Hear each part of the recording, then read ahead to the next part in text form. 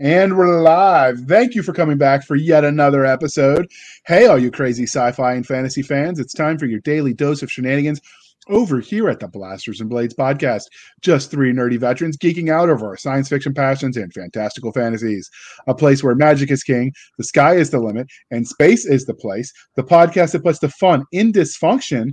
So without further ado, I'm going to remind you that yet again, I'm running solo. Doc has lost her voice at the Mighty Dragon Con this year.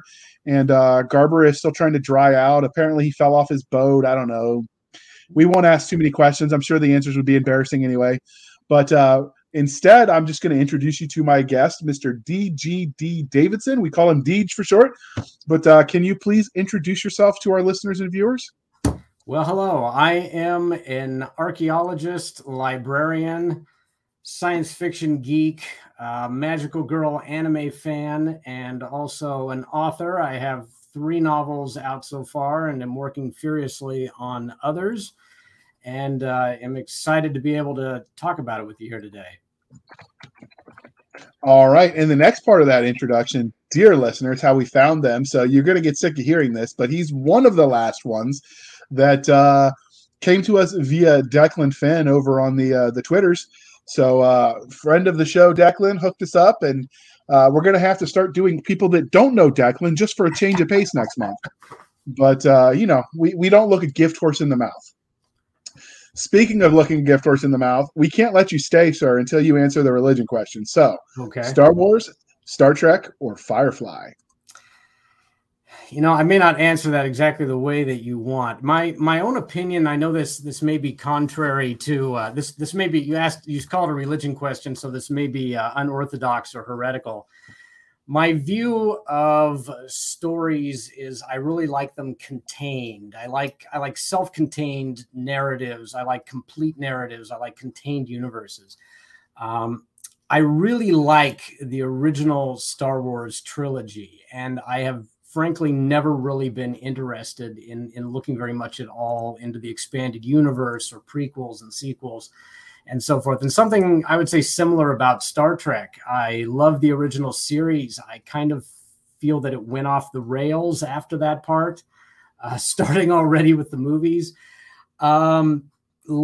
Let's see, what was the next one? Firefly. I did very much enjoy Firefly, and I guess that is in a way more self-contained. If it has any expanded universe or so forth, I'll follow up on it. Though also, I guess I admit I thought that one went off the rails with the movie that finished it off, though, and perhaps in a sense it had to, since it got canceled and they had to wrap it up pretty quickly, if at all. If you're asking me which one of those I think is superior to the others, I might have to pass. I'm not sure I have a thought on that, because I appreciate all 3 of them for what they are in different ways. They're different approaches to the space opera, and I respect all 3 of them. So you're going to be a Trinitarian. You like all 3 for different reasons. Yeah, we'll say that. Trinitarian, if that's it. I don't know if it's a word, but if it isn't, we just made it up, and we're going to rock it out. It is a word. It usually refers to something else, but... Okay. And because we're polytheistic here at this sci-fi, nope, I got the name wrong again. I'm going to start having to owe people money when I do that. But we here at the Blasters and Blades, it's only been 2 years since we rebranded. You'd think I'd get it right. But because we're polytheistic, Game of Thrones, Lord of the Rings, or Wheel of Time? We're definitely going to have to go with Lord of the Rings on that one, and probably for a similar reason. Of course, Game of Thrones is incomplete and may forever be incomplete for all we know. Wheel of Time, I will admit, I've looked at it on the shelf, looked at it good and hard, and just saw how many volumes there were, and kind of said to myself, nah. I won't deny that. I know, again, that might make me a heretic here, but I really appreciate Lord of the Rings. Although, again, my belief in contained narratives, I've never been able to get excited about the rest of the Legendarium, whether it be the Silmarillion or any of the various. Did I just use the wrong? No, I didn't. Or any of the various books that were published more recently. I do think both The Hobbit as an excellent children's novel, and then as The Lord of the Rings as a more adult expansion on that same world are excellent. But a lot of the rest of that, I admit, never really was able to get me excited, even though I can certainly, in a intellectual or academic standpoint, can appreciate the work and the genius that went into creating all of it. But my love of the complete and contained story has perhaps somewhat limited my appreciation of those really sprawling fantasy worlds.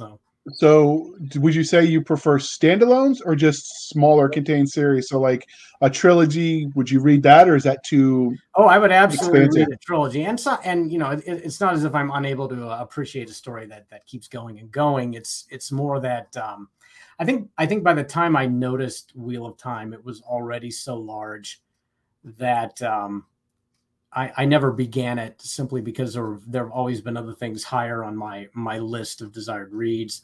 And I know, of course, it is now finally complete. I'll also admit, when it comes to, say, Song of Ice and Fire, a lot of the things I've heard about it from people who I respect make it sound really nihilistic and like something I might not enjoy. Maybe I would actually if I attempted it, but I never have, to be honest. So okay. So we here at the Blasters and Blades podcast, see, I got it right this time, people, like both the fantastical and the scientific. So what was your first love, sci-fi or fantasy?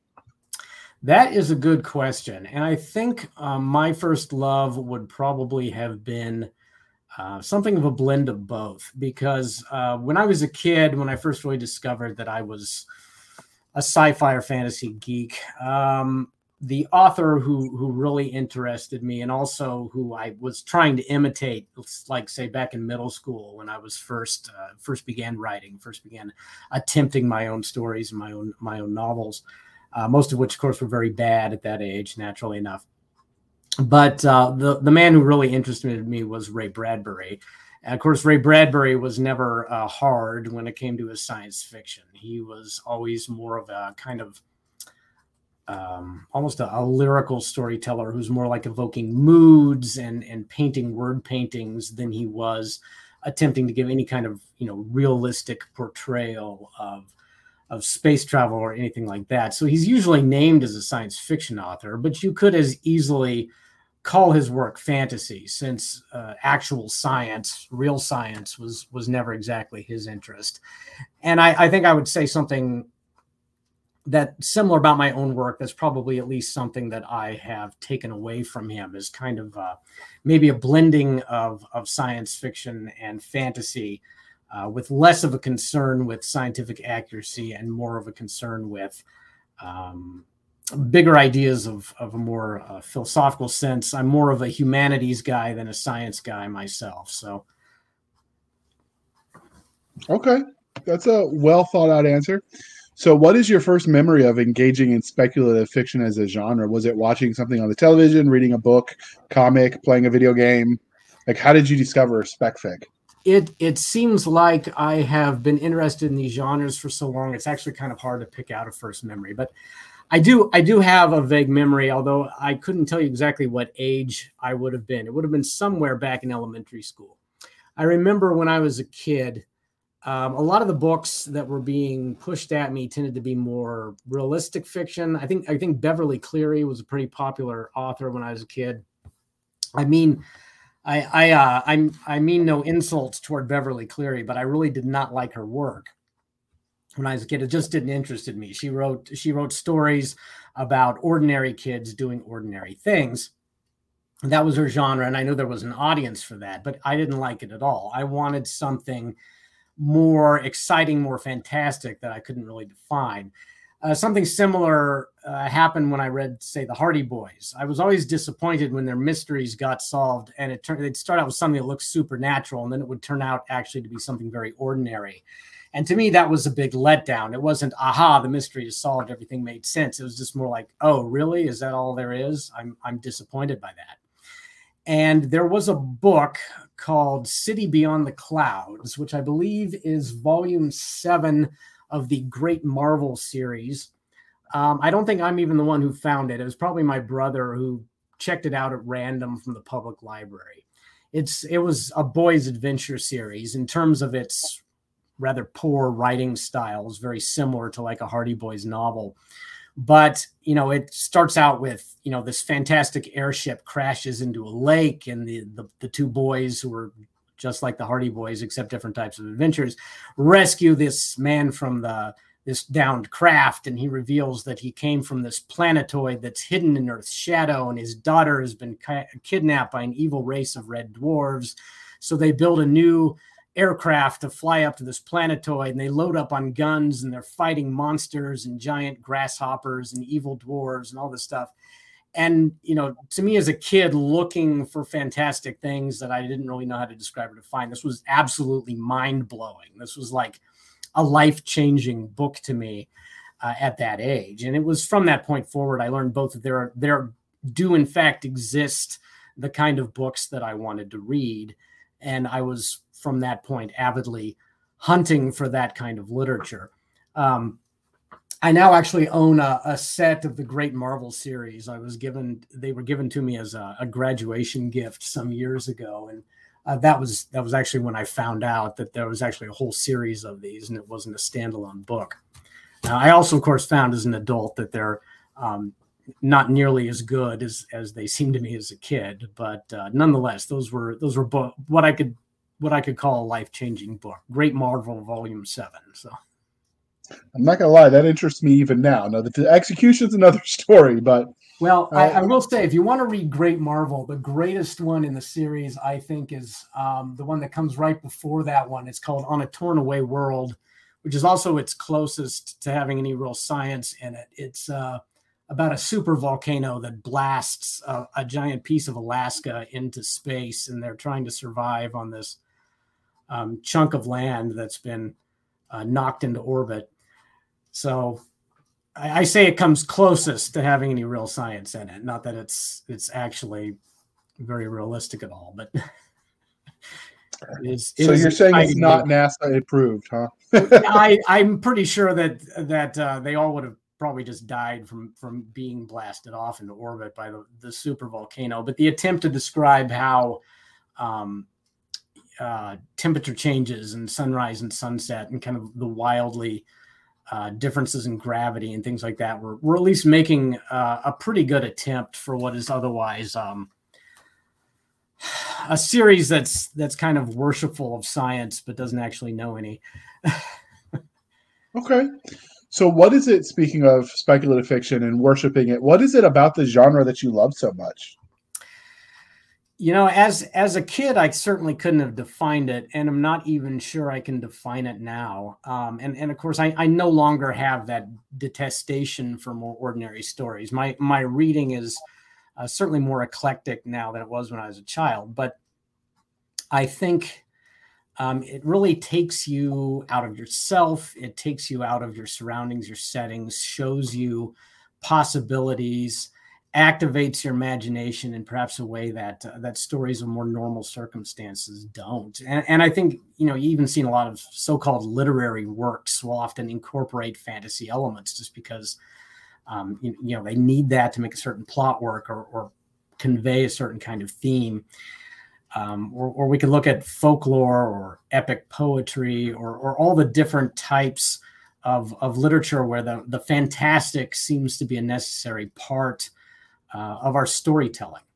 There's something in us that demands that, and I don't really know if I could define it or explain it, or if anybody really can. But there does seem to be something in us that yearns for it, and whether that's just a religious impulse or because we have really active imaginations, I don't think I'm equipped to say. But I think it is a fundamental need, and maybe just in some of us, we pursue it more relentlessly or in different ways from others.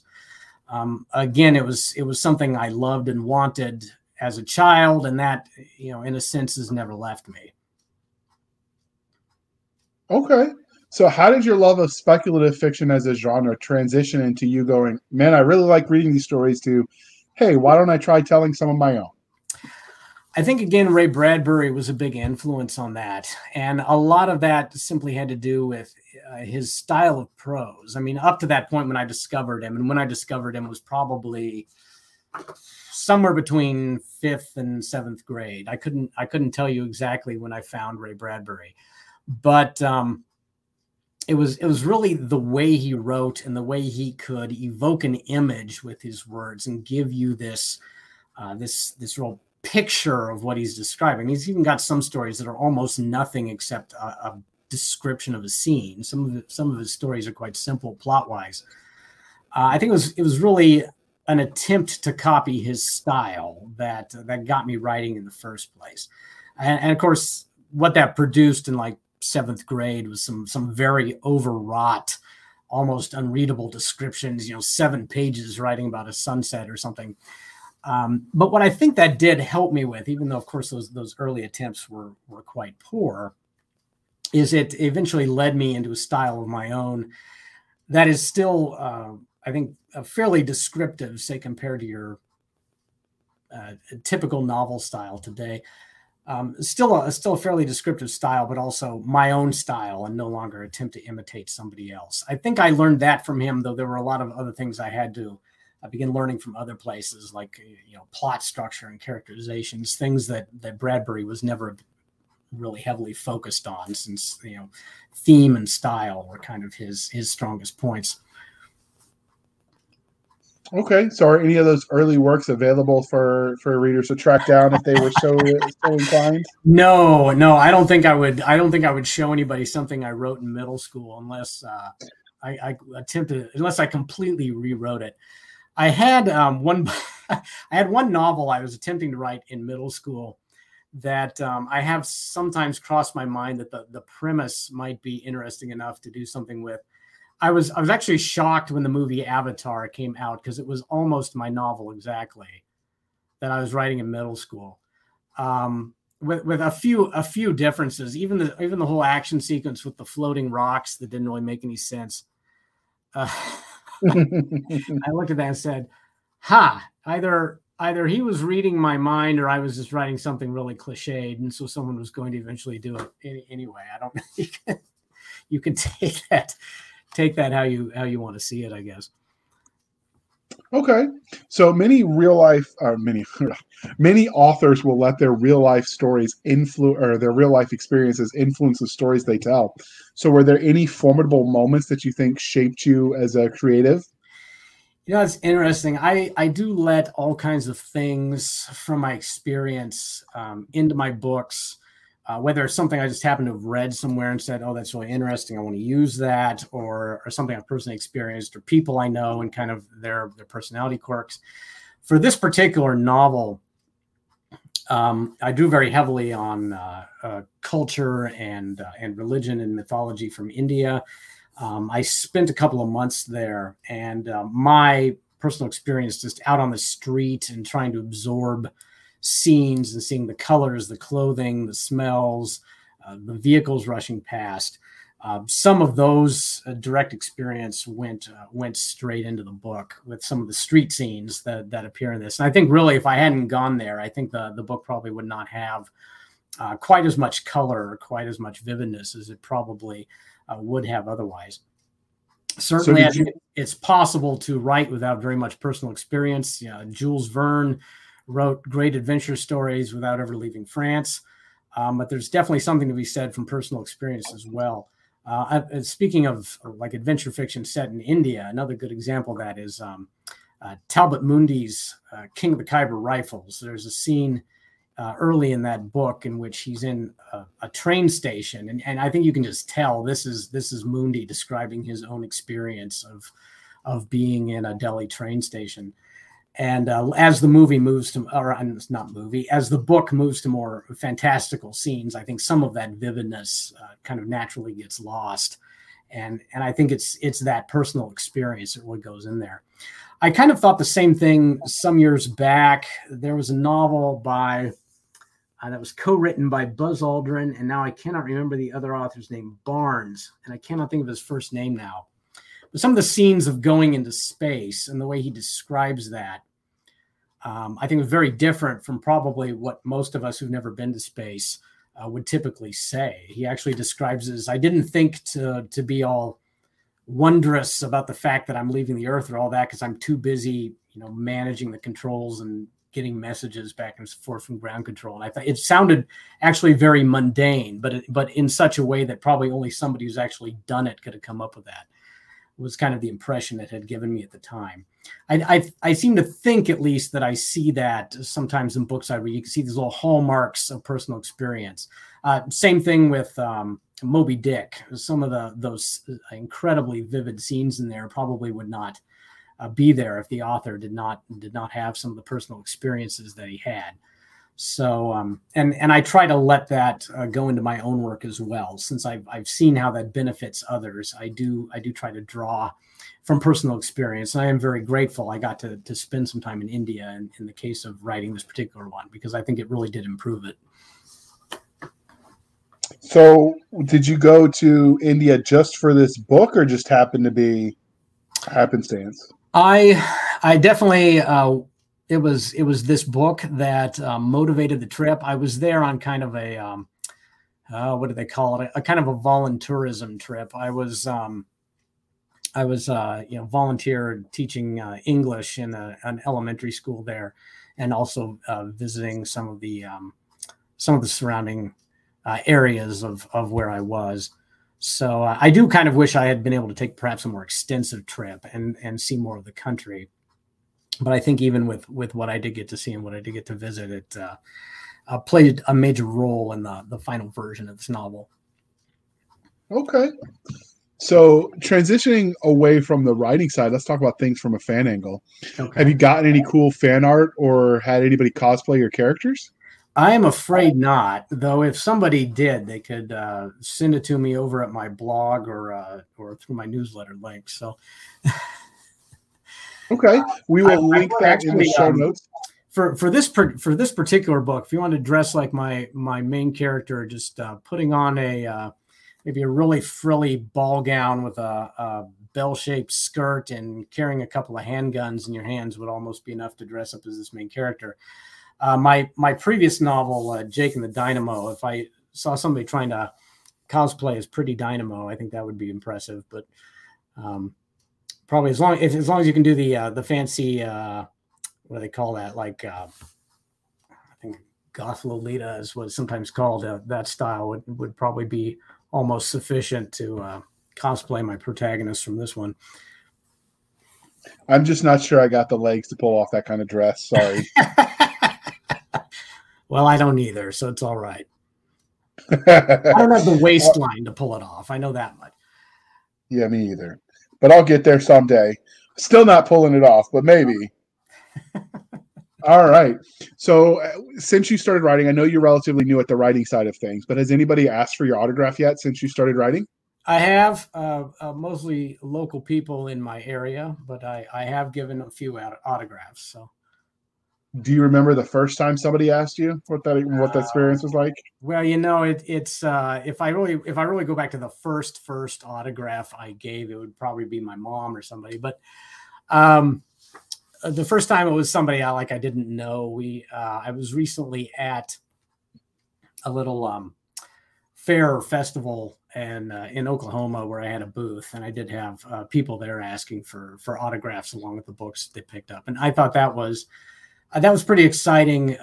In part, it was exciting just because of how many people came and showed interest. It's always been kind of my understanding that, unless you're number one New York Times bestseller, authors' booths are generally desolate places. But I actually got quite a lot of traffic and intend to go back there next year. And I'm definitely going to have to bring more stock as well. I ran out of books pretty quickly when I was there. So. You are already doing better, apparently, according to the recent reports than most trad pubs. The recent report with the Random House Law, so it was I think the average book sells 12 copies. I think I did see that, but I'm not sure I quite understood what the number was. Was that actually trad pub, or was that as a whole? That was the specifically traditionally published books, and what it is most of the people never find out about those books because they push so heavily on the big names that if you're not a big name, people have to accidentally stumble into a corner and find your book laying there before they know it exists, kind of thing. I don't actually know my exact numbers, but I'm confident I've sold more than 12. So I guess. Yeah, I'm pretty sure I beat 12 too. I'm above average. I can at least put that. I'll put that up on a header somewhere. Above average author. Confidently above average. There you go. Confidently above average author, DGD Davidson. Yeah, that's recruiting poster material right there. So finally, what's the weirdest or funniest interaction you've had with a fan? Obviously keeping it family friendly since you started writing. Yeah, well, the weirdest, and again, I have not had probably enough to give you a really eccentric story, but speaking of family friendly, the one that kind of made me nervous, where I just had a woman come up to me and tell me that her young daughter, her 11-year-old daughter, was really enjoying my books. That made me a little bit nervous, just because so far the work that I've written, I don't really consider as being aimed specifically at kids, even though I tend to write child protagonists. The books themselves are actually written geared for a more adult audience. Although that interaction did get me to thinking, and also my experience too at this little festival that I was at, where most of the people who were coming to my booth and showing interest were in fact kids, that I really would like to produce something that's more family friendly, more child oriented. So I am actually working on a sword and sorcery novel at present that's more geared toward the younger reader. I have a few picture book ideas also jostling around in my head, though I haven't entirely decided what to do with them as yet. But at the moment, in addition to a sequel of one of my other existing books, I am working on something that's more for the kiddos, partly because of interaction with parents, and also just because of the number of children who've shown interest in my work. So you'll have to definitely come back when you get those out, because that'll be an interesting conversation. All right. So speaking of your other works, can you give us the Reader's Digest version of your body of work? What all have you written? Well, as I mentioned, I have 3 books currently published. My first 2 are 2 books in the series called Jake and the Dynamo. They're a post-apocalyptic magical girl comedy series, action comedy, about a hapless young man who finds himself in the company of a girl with superpowers, who's the only one who can keep him alive, while the monsters who are trying to decimate humanity are targeting him specifically. Lots of slapstick humor. It's largely a kitchen sink fantasy humor book. Basically, anything I think is funny goes in there and becomes a joke. Almost anything in terms of fantastical elements can kind of fit into its world. It's a world where space aliens and gods and ghosts can all kind of butt heads with each other. And so they end up fighting or dealing with most everything: ancient conspiracies and attacks by alien robot dinosaurs, and most everything else. It's been really a fun series, and it's gotten some positive responses. My most recent novel, the one I'm personally most excited about, and which also definitely required the most legwork in order to produce, is this one, Rags and Muffin, that you have on the video feed shown up there. This takes place in a world that's built around Indian culture and mythology. It's almost a kind of condensed pseudo-India in a single city. But the central premise is that humans share the earth alongside another race called the Marjara, who are sort of a cat-like species, but they're able to interbreed, and their offspring are young girls. If they interbreed, are girls who are able to produce religious mystical experiences on demand, which leads to them being worshipped as living goddesses. But at the same time, they have a gland in the back of their heads that produces a hallucinogenic drug that's valuable on the black market. So they're both worshipped and also exploited. And the main character is one of these girls who, for rather complicated and esoteric reasons, has gained great strength and fighting ability, and has gathered together a team and works to rescue other girls who are being sold on the black market. The central story is a rescue operation that goes horribly wrong, and the main character's adventure trying to get in and out with someone they are attempting to rescue. There's enormous amounts of fighting. I'd say probably about 2/3 of the book is action, and much of the rest is world building and giving you a tour of this universe and building the book. And it's also is set up for a sequel as well. So I am working on turning it into a series. Okay, that sounds definitely interesting, and we'll space these out because obviously we don't want to do all back to back. But I'd be interested to talk about that one too. I know humor is difficult to write, especially when you have to consider everything needs double, sometimes triple meanings. It can be a lot of work, especially when you're someone whose humor is never left 12th grade or the barracks or however you want to describe infantry humor. But I submitted a story once to a humor anthology, and they're like, "Yeah, this is too vulgar for us." I'm like, "Oh, okay." So I published it myself, but I was like, "I'm never doing this again." Obviously, that all sounds fascinating, but if you look by the low connectivity, so there's no image on the screen today, you've been looking at his book cover the whole time, so we're here to talk about Rags and Muffin.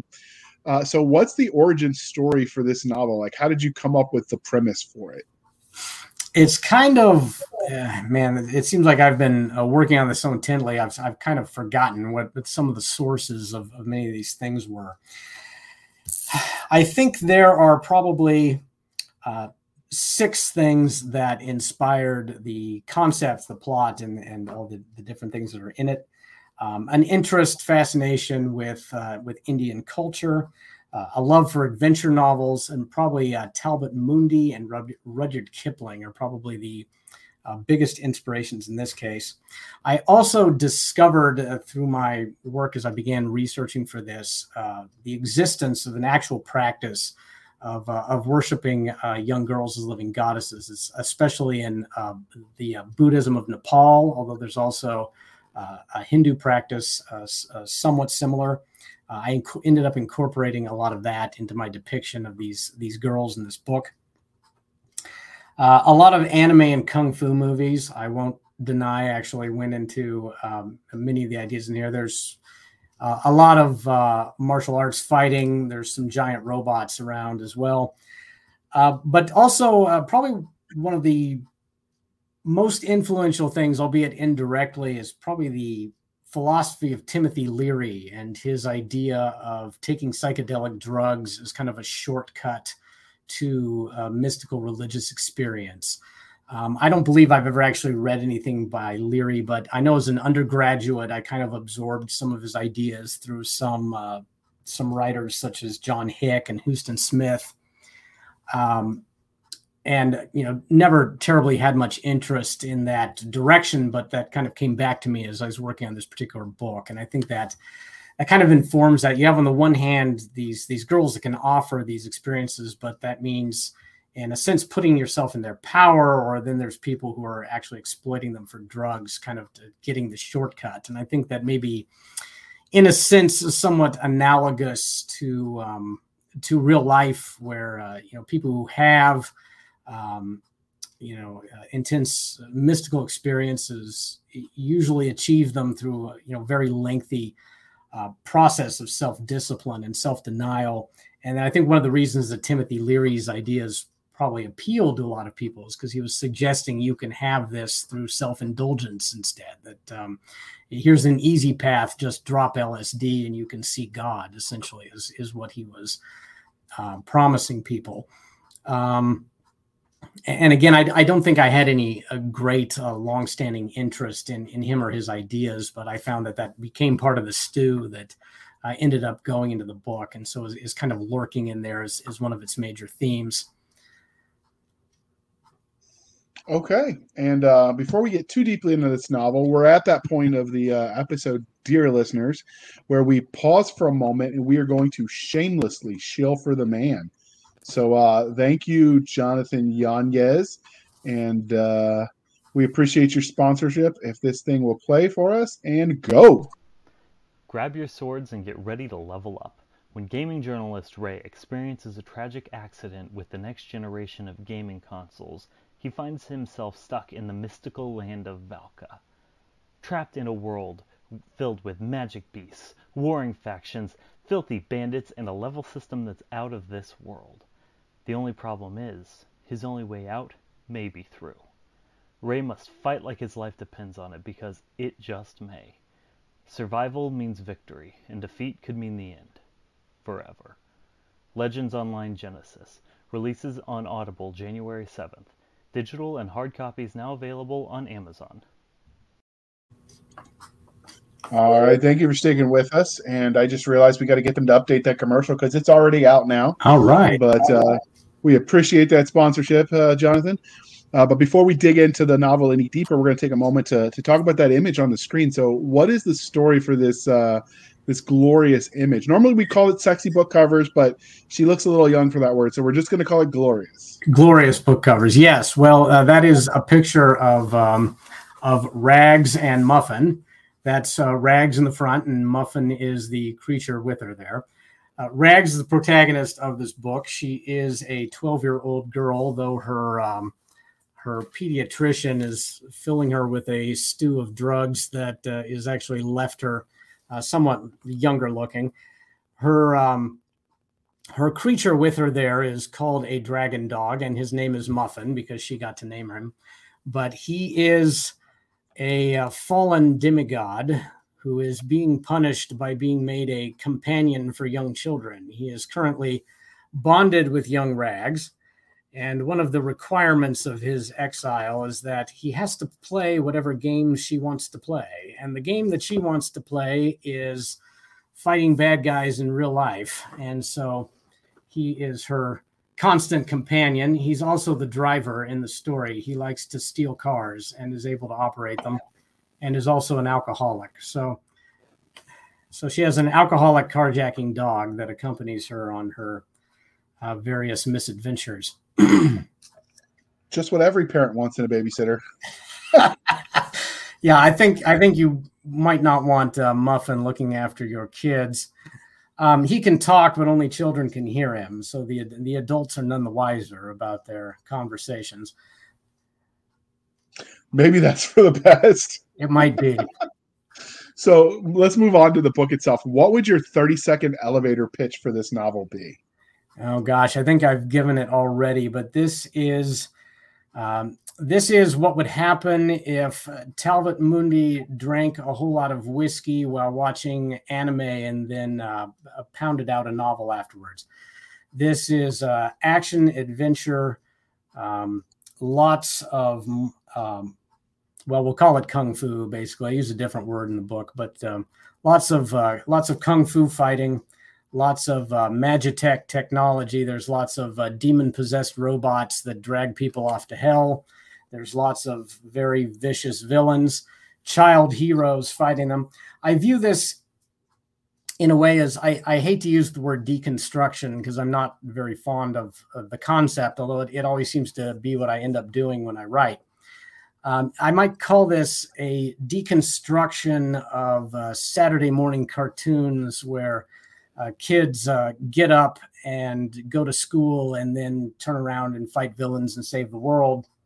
It's similar to that, but one thing that kind of dissatisfied me, at least as an adult, when I see those kinds of shows or read those kinds of comics, is that the villains are usually pushovers. They're kind of nice villains, the kind of villains you don't mind hanging around your kids too much. And Rags and Muffin is based around more the idea of kids going up against villains who are actually really nasty, really tough people. And the kids, because of the particular powers that they have been endowed with and the equipment that they have access to, are physically prepared to take on these villains, but they're not really psychologically and mentally prepared. And so many of Rags's companions come out of these encounters quite battered, both physically and psychologically as a result. I would be worried if they didn't come out battered psychologically after that. But well, yes, but it's again, it's kind of a take on those types of stories. I'm probably thinking mostly of Kim Possible when I think of this. I don't really think that was one of my direct inspirations, but I did watch it at one point and at least noted some similarities. You know, her villains are kind of silly, kind of not too you know, G-rated kind of villains, and this is very different from that. These are pretty bad people that they're actually going up with, and Rags herself seems to be almost invulnerable to anything that comes her way, but she drags a lot of other kids along with her who have a very tough time coping with it. Okay, so what do you think makes this series special? Well, I think that's an unusual take on the idea of the child hero, and I got an early review from Reedsy that made kind of the same point, that noted that this is maybe even kind of a risky endeavor, that it's a book with children for the main characters, but is very clearly aimed at an adult readership. Obviously, that's not unheard of, but I think when it's done, it's probably more often done in kind of artsy novels where you have these very quiet children who are wise beyond their years or something to that effect. This is a book where the kids are not wise beyond their years. They are physically powerful beyond their years, or indeed beyond normal ability. But in terms of their minds, in terms of their ability to strategize, all of that are still very much children and behave like children. And that also gives me an opportunity for some more cutesy scenes and some humor, in addition to the violent action that characterizes probably the bulk of the novel. So I think it is. I think it's unusual also in that way. Also the setting. There's a very, I don't know if I'm allowed to call my own book rich. Maybe that's going too far, but a setting that I think anyway is quite rich in the development of its lore, its background. You'll see a lot of very, very colorful street scenes, and I'm really trying to evoke all the smells and the bustle and everything that is going on. Again, drawing in to some extent to my own visit to India. So I think in terms of setting, in terms of the arguably somewhat risky concept, I think I'm not aware of anything precisely like it. Okay. All right. So which tropes do you feel like Rags and Muffin hits the best? See, I'm not sure I'm really good at thinking in terms of tropes. I've spent some times on the TV Tropes website, as probably just about everybody has, but it's a little hard to know how to pick that out of your book. Well, something that I've kind of been interested in for a while is kind of these. I tend to watch a lot of. There's something I could probably geek out a little different from the questions you asked me at the beginning of the podcast. I'm kind of interested in magical girl anime. Again, my other series, Jake and the Dynamo, is basically a magical girl series.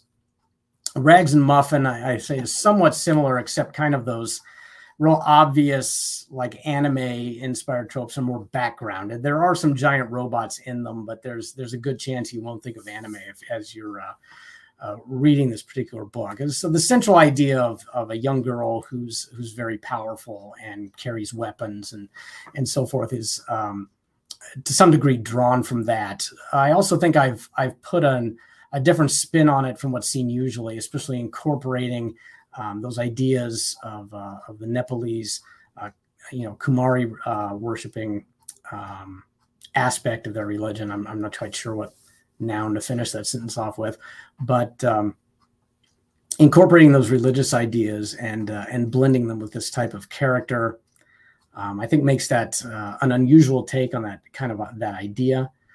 I think maybe at the time I first started this, because admittedly this is in a sense my first novel, even though I have other novels published. This was something I was working on before, so it became something that I was working on for an unreasonably long amount of time. But I feel like when I started this,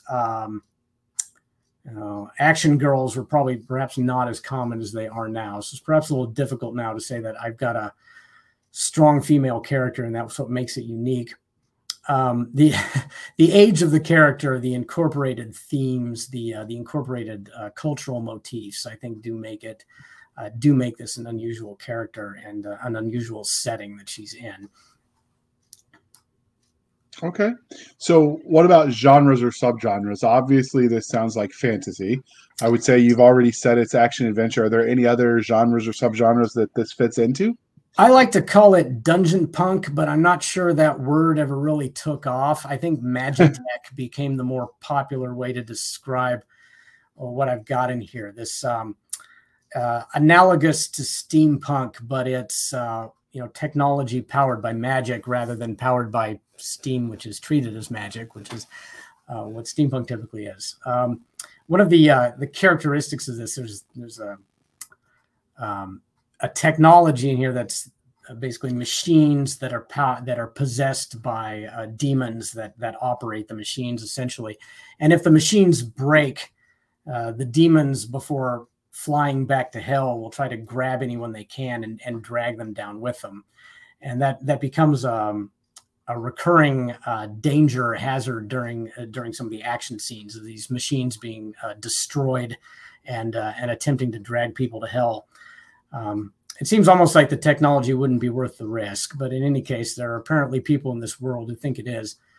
So it has that, again, I like to call it dungeon punk. It has that dungeon punk or Magitech aspect as a major part of the world.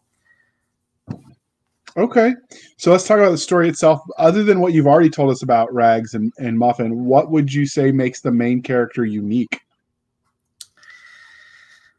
I like to describe her as Fancy Nancy with guns and kung fu, but I'm not sure if most people know who that character is. It's actually a series of picture books I've been reading to my little daughter, who's a toddler. But and honestly, again, that was something that didn't directly inspire this novel. Something I discovered afterwards. My wife pointed out to me, your character is a lot like Fancy Nancy, and I thought, she is. She likes her pretty dresses. She likes her tea parties. She loves her dogs.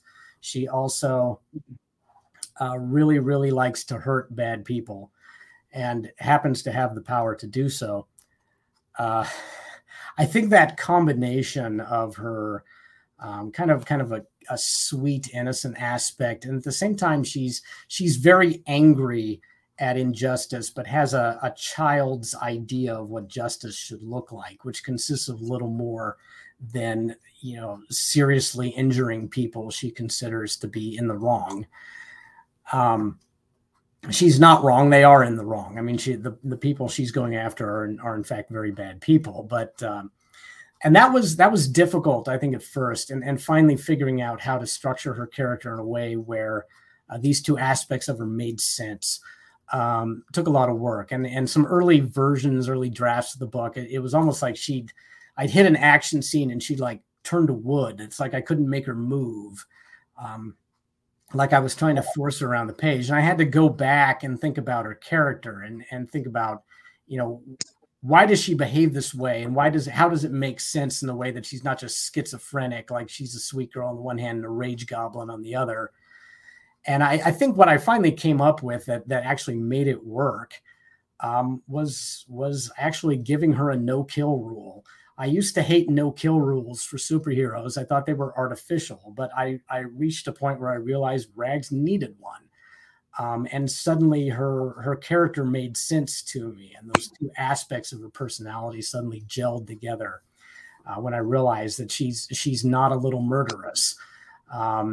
She's very violent. She's a young assault and battery committer, but not a murderess. Sounds like she needs some time out and a nap. She might.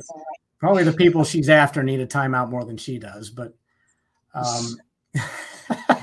but that is a part of her. She is very angry as well as a sweet little girl. I think in a way, kids are capable of that, especially, I mean, she's not a toddler anymore, but little toddlers can go back and forth between really happy and sweet to just really upset because they've got those emotions they haven't learned how to control yet. I think in a way Rags is similar to that. She can go back and forth very naturally from very happy to very angry and lashing out, because in a way she does not have an adult self-control. Do we ever discover how old she is exactly? She is exactly 12, although again her doctor's been manipulating her with various chemicals and such that have essentially stopped her aging process. Again, that kind of ties into some other plot elements in the book of exactly why he's doing that. And actually, well, I might as well tell you, the reason he's doing that is because these hybrids, these girls who are half human and half Marjara, in addition to being living goddesses who can produce these mystical experiences on demand, also have very short lifespans. Their maximum age is 16, at which point they simply sicken and die. This pediatrician of Rags's is conducting essentially illegal experiments, trying to find ways to extend their lifespans. And he's basically turned her into a little experimental subject. So.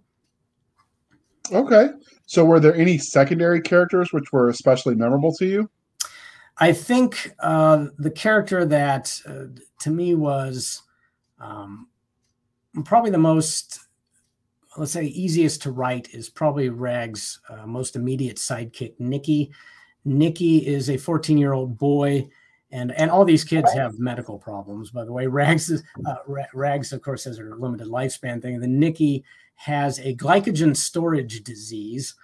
I actually knew what I wanted his symptoms to be, and I hunted and hunted until I found a disease that actually matched what I wanted.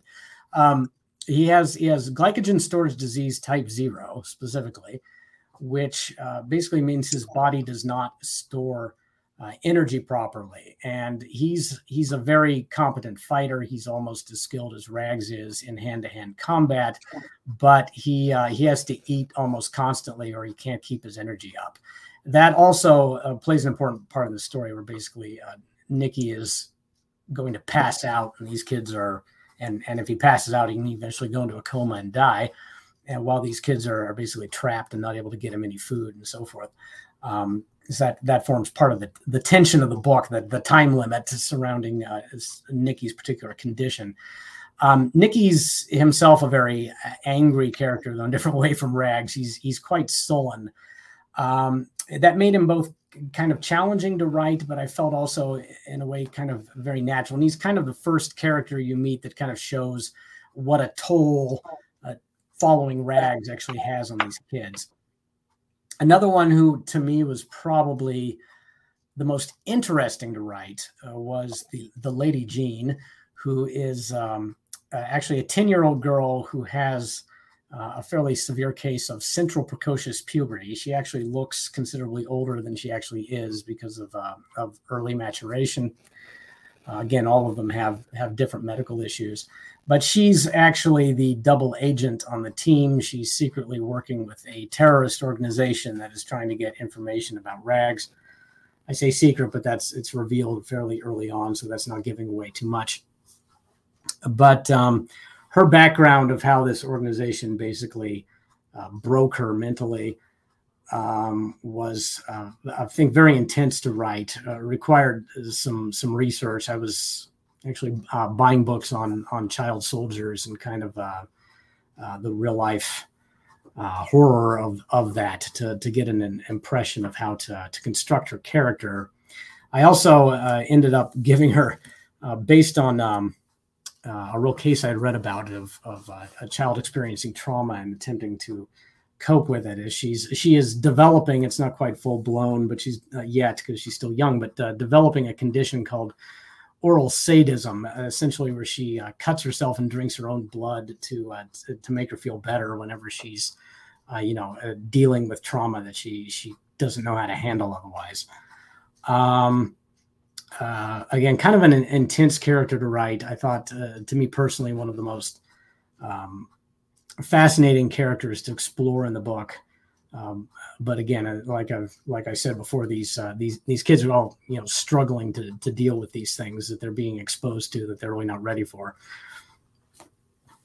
Okay. So obviously you've mentioned that there's a bad guy in this. So what can you tell us without giving us any spoilers about the bad guys? Well, for this first volume, the bad guys are you might say relatively low level. There's various bad guys who get encountered, but the one who forms kind of a centerpiece of this particular novel is a man named Velasquez, who is running a brothel and opium den and has recently acquired one of these girls off the black market for the intention of exploiting her for the drug that's in the back of her head. So he and his henchmen are kind of the primary villains in this book, though we're also encountering some other villains who will be of more importance later, who Rags has some encounters and battles with. But Velasquez himself and the guys surrounding him are the main villains. I tried to make him at least slightly sympathetic. There's a point in there where ends up with making some mistakes, having various people after him. Another mafia basically is after him, as well as Rags, and ends up basically telling the prostitutes working for him that they're free to go and that he won't try to hunt them down for escaping from them or anything like that. I tried to give him that little bit of moment of sympathy where he shows some concerns for others, even though his life is basically built around exploiting people. Some of his henchmen also, I tried to give some different interesting traits. There's one of them who's depicted as very kind of gentle and sympathetic toward this girl who's been kidnapped and is trying to treat her well. Or on the other hand, there's another guy who's basically a sadistic pedophile who's not sympathetic at all. And those two characters are kind of set in a sort of contrast with each other among the henchmen of this main villain. So, and there are some others as well, some heavies who have cool martial arts moves and so forth.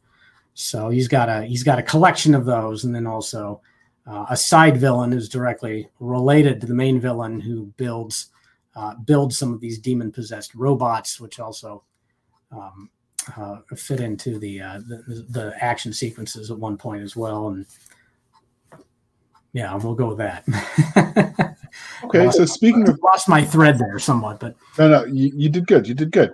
So speaking of characters, if yours met you in a dark alley and they knew who you were the Mr. Davidson who made their life hell. How do you see that interaction playing out for you? It's tough. I mean, if it was... let's see, if it was Nicky, I don't know if he'd actually start beating me up or if he'd just cuss at and scream at me. Actually, the latter seems more in keeping with his personality. Rags, I'm trying to think of what exactly her reaction would be. Well, if she knew that I was the one who was making people's life hell, since her philosophy is to beat up people who do bad things to others, I think I would probably not fare very well if I had a direct encounter with her. I'd probably come out of it with some limbs broken, at the very least. So Rags would probably not be the one I'd want to encounter. At first, I was thinking, well, maybe meeting Rags. No, I think she'd hurt me. Since we talked about characters, do you have a favorite character archetype? Do you think in those terms when you write your novels? I don't really think in terms of archetypes. I've been known sometimes to use the word motif, which I guess sometimes means more or less the same thing without the psychological baggage. But I don't really think in terms of that. I think I tend to think of my characters more in terms of what's the personality here? What's the backstory? What are their abilities? How would this character react to the situation? And so I do like to think of them more as individuals rather than representations of an archetype. Though I think Rags, in a sense, to me, and I had an early test reader who said this as well, said that she kind of saw Rags as like a force of nature, almost more than a character, which I think is fair, kind of the way she is almost an archetypal little girl, but then there's this extreme violent aspect of her. And again, some of that I think is probably the influence of the anime I like with the the very powerful girls that are often common in that. So maybe you could call that an archetype of sorts. But I think that word or that idea is not what's normally going through my mind as I'm writing or as I'm creating my characters. Okay. So can you give us a sneak peek behind the curtain? So when you were writing this, were there any cool scenes or ideas that got cut for the book that readers might find interesting? Yeah, the stuff the stuff that ended up getting cut is stuff that I'm going to keep in a dark dungeon where I'll never reveal it. And to be honest, our early versions of this story were, I think, extremely lurid, to the point that they were very. I mean, this is about young girls being kidnapped and exploited. I mean, when you come right down to it, that forms a major part of the plot, a major part of the overarching concept here. Some of the early versions were, I thought, it's so taxing to write. They were hard to write, and then looking back over them, I found them disgusting and not the kind of thing either I wanted to read or would want to try to make somebody else read. And for a while, that really, had me kind of depressed about the book, because I thought, this just is not working. But I kind of believe in my main character. I believe in my cast of characters, but the concept here is just not working out. And it was actually at that point, and this seems odd because it's very central to the book, but it was actually at that point I came up with that idea of that gland that produces a drug. And immediately I realized that's it. That's the key to this whole book. I've been trying to figure out how these different parts work together, and some stuff is just too disgusting. And then with that, I was able to not only tie the book together so that it makes sense, but also really take it and tone it down in such a way that it's still bloody, it's still violent, there's still broken bones and whatnot, but where it's really more of an action novel and not something like absolute body horror type of stuff that I just kind of did not want to inflict on the world. So yeah, there was early stuff I don't think is very good. In terms of scenes, though, as in like large, maybe chunks of scenes that might have been in the book and got cut.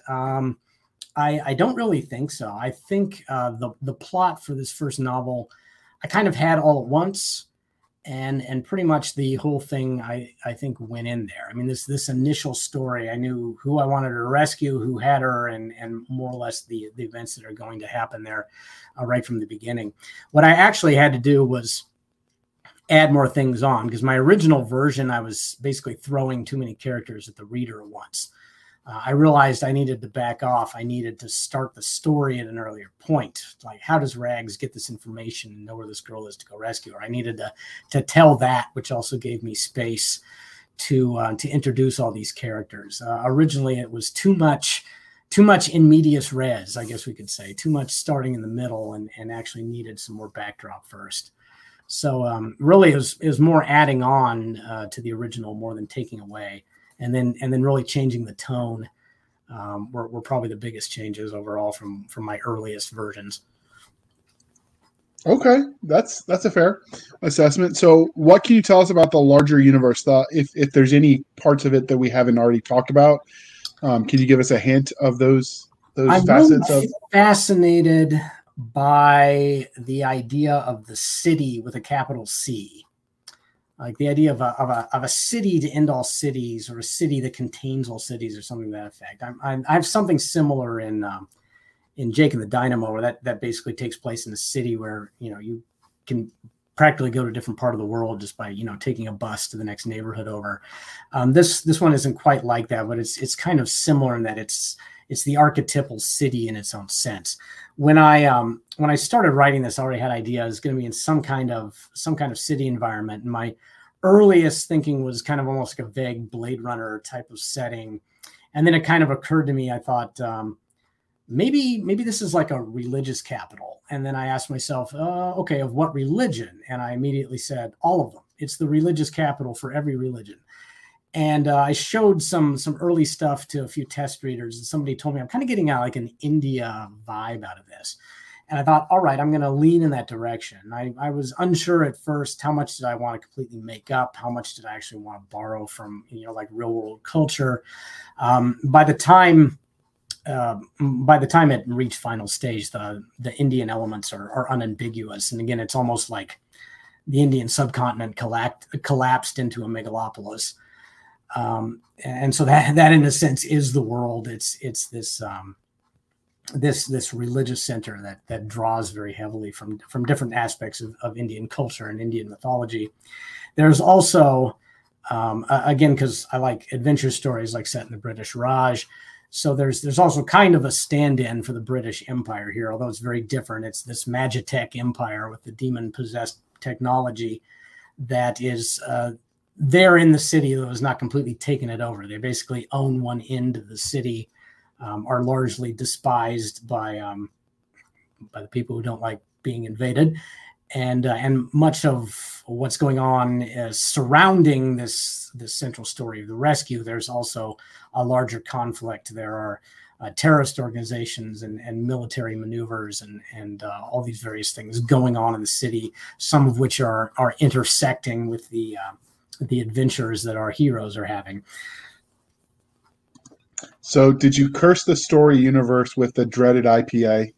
The what?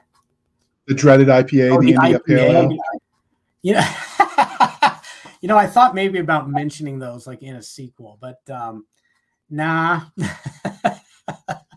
If anybody drinks beer, they'll drink better beer than that. Partly, I appreciate you saying that. I don't think I have to inflict the IPA on it because I don't know if this is quite true. There seems to be a lot of lore around alcoholic drinks. You dig a little deeper and find out that the story you've always heard isn't really true. So I don't know if this is accurate, but at least according to what I have read, the IPA was invented because they believed that extra dose of hops that makes it taste like Pine Sol was necessary to preserve the beer in the very hot environment of India. This story is not a historical setting. It's closer to contemporary, although electronic devices don't exist in this alternate world. I kind of think of it as maybe the 1980s, or at least that's kind of where I settled for any real world technology that might make its way into the book. But, in addition to the magic technology, so since they wouldn't necessarily have this myth about how beer preservation works and would have refrigerators, they probably wouldn't need to invent the IPA. That maybe I haven't really thought about it till now, but maybe IPAs do not exist in this alternate universe. That is entirely possible. I mean, it's often a very dark, grimy world that the story is set in, but you can think of that as one bright spark of hope in the midst of the world of Rags and Muffin, that there are no IPAs. I approve. All right. So since you mentioned a sequel, Rags and Muffin is clearly a part of a series. It says so on Amazon, but there's currently only one book out. There is only one book out. So where do you see the series going next? Well, I think there's going to be more and bigger adventures. I do have an idea. There's one. There's a insane cannibal cyborg furry who appears in this first novel is going to have a larger role in the second. There's also going to be a mysterious cult that shows up, some new kids on the block, so to speak, who become rivals of a sort to Rags, who are also of a mysterious nature. And some of the mysteries are kind of set up in this first book. We'll begin to get a few of their answers, and also, of course, the larger political conflict of which to which Rags in this first book is tangentially related, and she will become more thoroughly enmeshed in later on. So that is all coming down the road. Okay. So we know that every literary universe has their own internally consistent rules of science, technology, and magic. So what sort of tech can we expect from these demon-inspired creations? Well, they have killer robots that are used often as grunts in fighting, and which are very hard to put down. And if you do put them down, they can drag you to hell with them, possibly. They also have giant mechs that are operate in a similar way, although those actually have a human pilot inside, as well as some airships. They have psi blasters that can scramble your brains. So you want to stay out of the range of those. But there are two forms of magic in this. One I would like to actually mention also. There's an illegal form of bomb on the black market that's just actually a very simple demon-possessed machine that's designed to blow up. So it's actually designed to drag people into hell when it explodes. Those are considered a war crime. But there's also the additional form of magic. It's kind of the external magic, the things you can do with the world around you to manipulate it. But there's also the internal form, where through intense self-control and self-denial, a person can, and meditation, a person can potentially begin to gain great powers, and then can apply those to martial arts, basically bending physics, running up walls, punching through concrete, all that good. Again, I mentioned kung fu movies and inspiration here, so all that good kung fu movie types of stuff becomes available to people. And ordinarily, that takes many years to develop, but because of some peculiar and unnatural experiments conducted on Rags, she has an ability to do that already as a young child, and even an ability to pass that ability on to others, which is why she has this team of kids who have those same kinds of powers. So that's kind of the internal form of magic in addition to the external. And obviously that's, in addition to the kung fu movies, that's inspired somewhat by the kind of powers that are developed by characters in like the Mahabharata or the Ramayana, who through their self-denial and meditations basically gain superpowers. So both of those are in there as kind of separate magic systems. So of all the tech that you invented or magic for this universe, is there anything you'd want for daily use? I think the demon-possessed machines would definitely be something to stay away from. I invented them as kind of making, how can I make this as terrible as possible? Like, oh yeah, they're going to just drag people to hell. And I absolutely do not think the risk would be worth those things. I would not want such a machine anywhere near me for any reason. So those I would definitely not like to see in the real world. The alternative of being able to jump over buildings or punch through a rock wall could potentially be a very handy ability, although it's also easy to imagine how people could misuse it. So I wouldn't mind having a power like that for myself, I'll admit. I'm not sure if it would be I'm not sure if it would be a good thing for it to be commonplace. I think it might lead to a lot of mischief, and it certainly does in the world of the novel. So all right. Normally we would ask you how you would use and abuse that, but it sounds like you already alluded to that. So you mentioned that the world has some fantastical creatures in it. So when you go about creating them, specifically Muffin seems like, sort of a fantastical creature, if you would. So when you go about creating these creatures, how do you do it? Do you let your nightmares inspire you? Do you create it out of whole cloth? Do you let biology sort of influence it? That's tough, because Muffin seemed to come to my mind spontaneously, to be honest. It was almost like as soon as I thought of the title, there was this, it's like the title and the Rags and Muffin, like the characters in the title kind of came to be together. The world ended up getting built around them, but they, at least in some form, were there from the beginning. And actually, I don't think Muffin I've modified very much since he first came to my mind. I think, to be honest, for his appearance, probably that anime film Spirited Away, the dragon in that movie, is probably what I was mostly thinking of when I thought of what he looks like, though obviously smaller. But in terms of his ability, his habit of stealing cars, his constantly having a whiskey flask in his claws, and his kind of gruff manner of speaking, I think all of that was pretty much right there and almost spontaneous. The Marjara, the alternate species from the human that humans can interbreed with, I think they were almost also, for this book, largely spontaneous. I first thought of, okay, there's going to be some kind of anthropomorphic cat.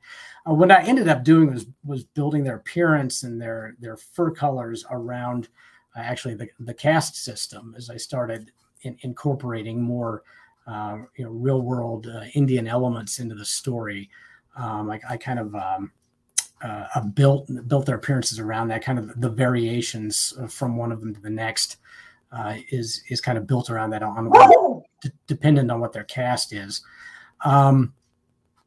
So for this book, it seemed like those things kind of just came to me when it came to Jake and the Dynamo, which has a lot more crazy, fantastical creatures in it. A lot of it is just absolutely pulling from anything I can get my hands on, because that's again a kitchen sink story. So it incorporates all kinds of borrowed elements. There's lots of talking animals in that are usually built around some kind of pun. Like there's a magical nun who has a church mouse for her magical companion, and then the main character has electrical powers, so she has a lightning bug, things like that. So in that case, it was oftentimes just simply based around the humor. For Rags and Muffin, I think there's not that many different types of fantastical creatures. And part of the reason for that is I wanted to make the villains, again, with that focus on really mean villains kids aren't ready for. They're also somewhat more real world villains. Although there's a cannibal cyborg guy in there, but the main villain is a pimp and drug pusher, and possibly the kind of person you might very well meet in real life. And I want a lot of the villains in this particular book to be that way. They're really bad people, but they're like bad real people, by and large. Okay, that was a thorough answer. I will take it. So obviously this interview is winding down, but before we let you go, was there anything about Rags and Muffin that we didn't ask that you want to tell us? Wow, I feel like we've I possibly have said too much, but one thing I would just really say is that I think this attempts to combine kind of two different types of storytelling. On the one hand, it is definitely I hope I'm pronouncing the word right, a milieu story, something that's kind of introducing you to a world, letting you explore. On the other hand, it's really an action story. There's a lot of fighting in the latter half, action scenes that I definitely sweated over to make them as exciting as possible. So I think it's definitely a fast-paced, lots of action book, but I hope it also brings you a world you can really feel like you visited, that you can really feel like you explored for a little while within the pages there. Okay, that was very thorough. And this is the part of the interview, dear listener, where I remind you that the writing, reading is a two-way street. So please be kind and speak your mind on the reviewing platforms. Your reviews help the right readers find the right books. So do your part. It would be greatly appreciated and helps keep the writers able to keep writing more of those content you absolutely love. Before we let you go, DG, can you tell the listeners how they can find you? Yes, you can find me especially on my blog. It is deusexmagicalgirl.com.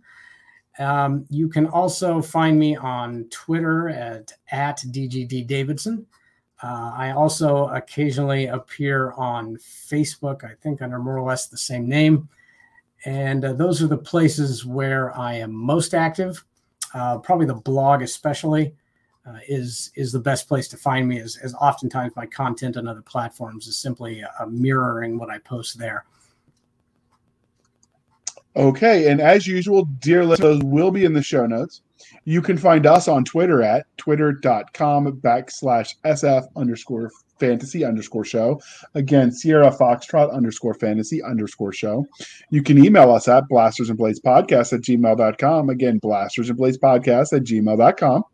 You can find us on Facebook, where all the shenanigans happen, over at facebook.com/groups/Blasters and Blades Podcast. Again, /groups/Blasters and Blades Podcast. You can find us on our website at anchor.fm/blasters and blades. Again, anchor.fm/blasters-and-blades, where you can also support the show for as little as 99 cents a month. You can help keep the lights on, or you can support the show more directly at buymeacoffee.com buymeacoffee.com/author J.R. Handley. Again, buymeacoffee.com/author J.R. Handley. Be sure to put in the comment section that it is for the podcast. And I promise I will not let my co-host, Doc Seska, or Nick Garber drink any disgusting IPA.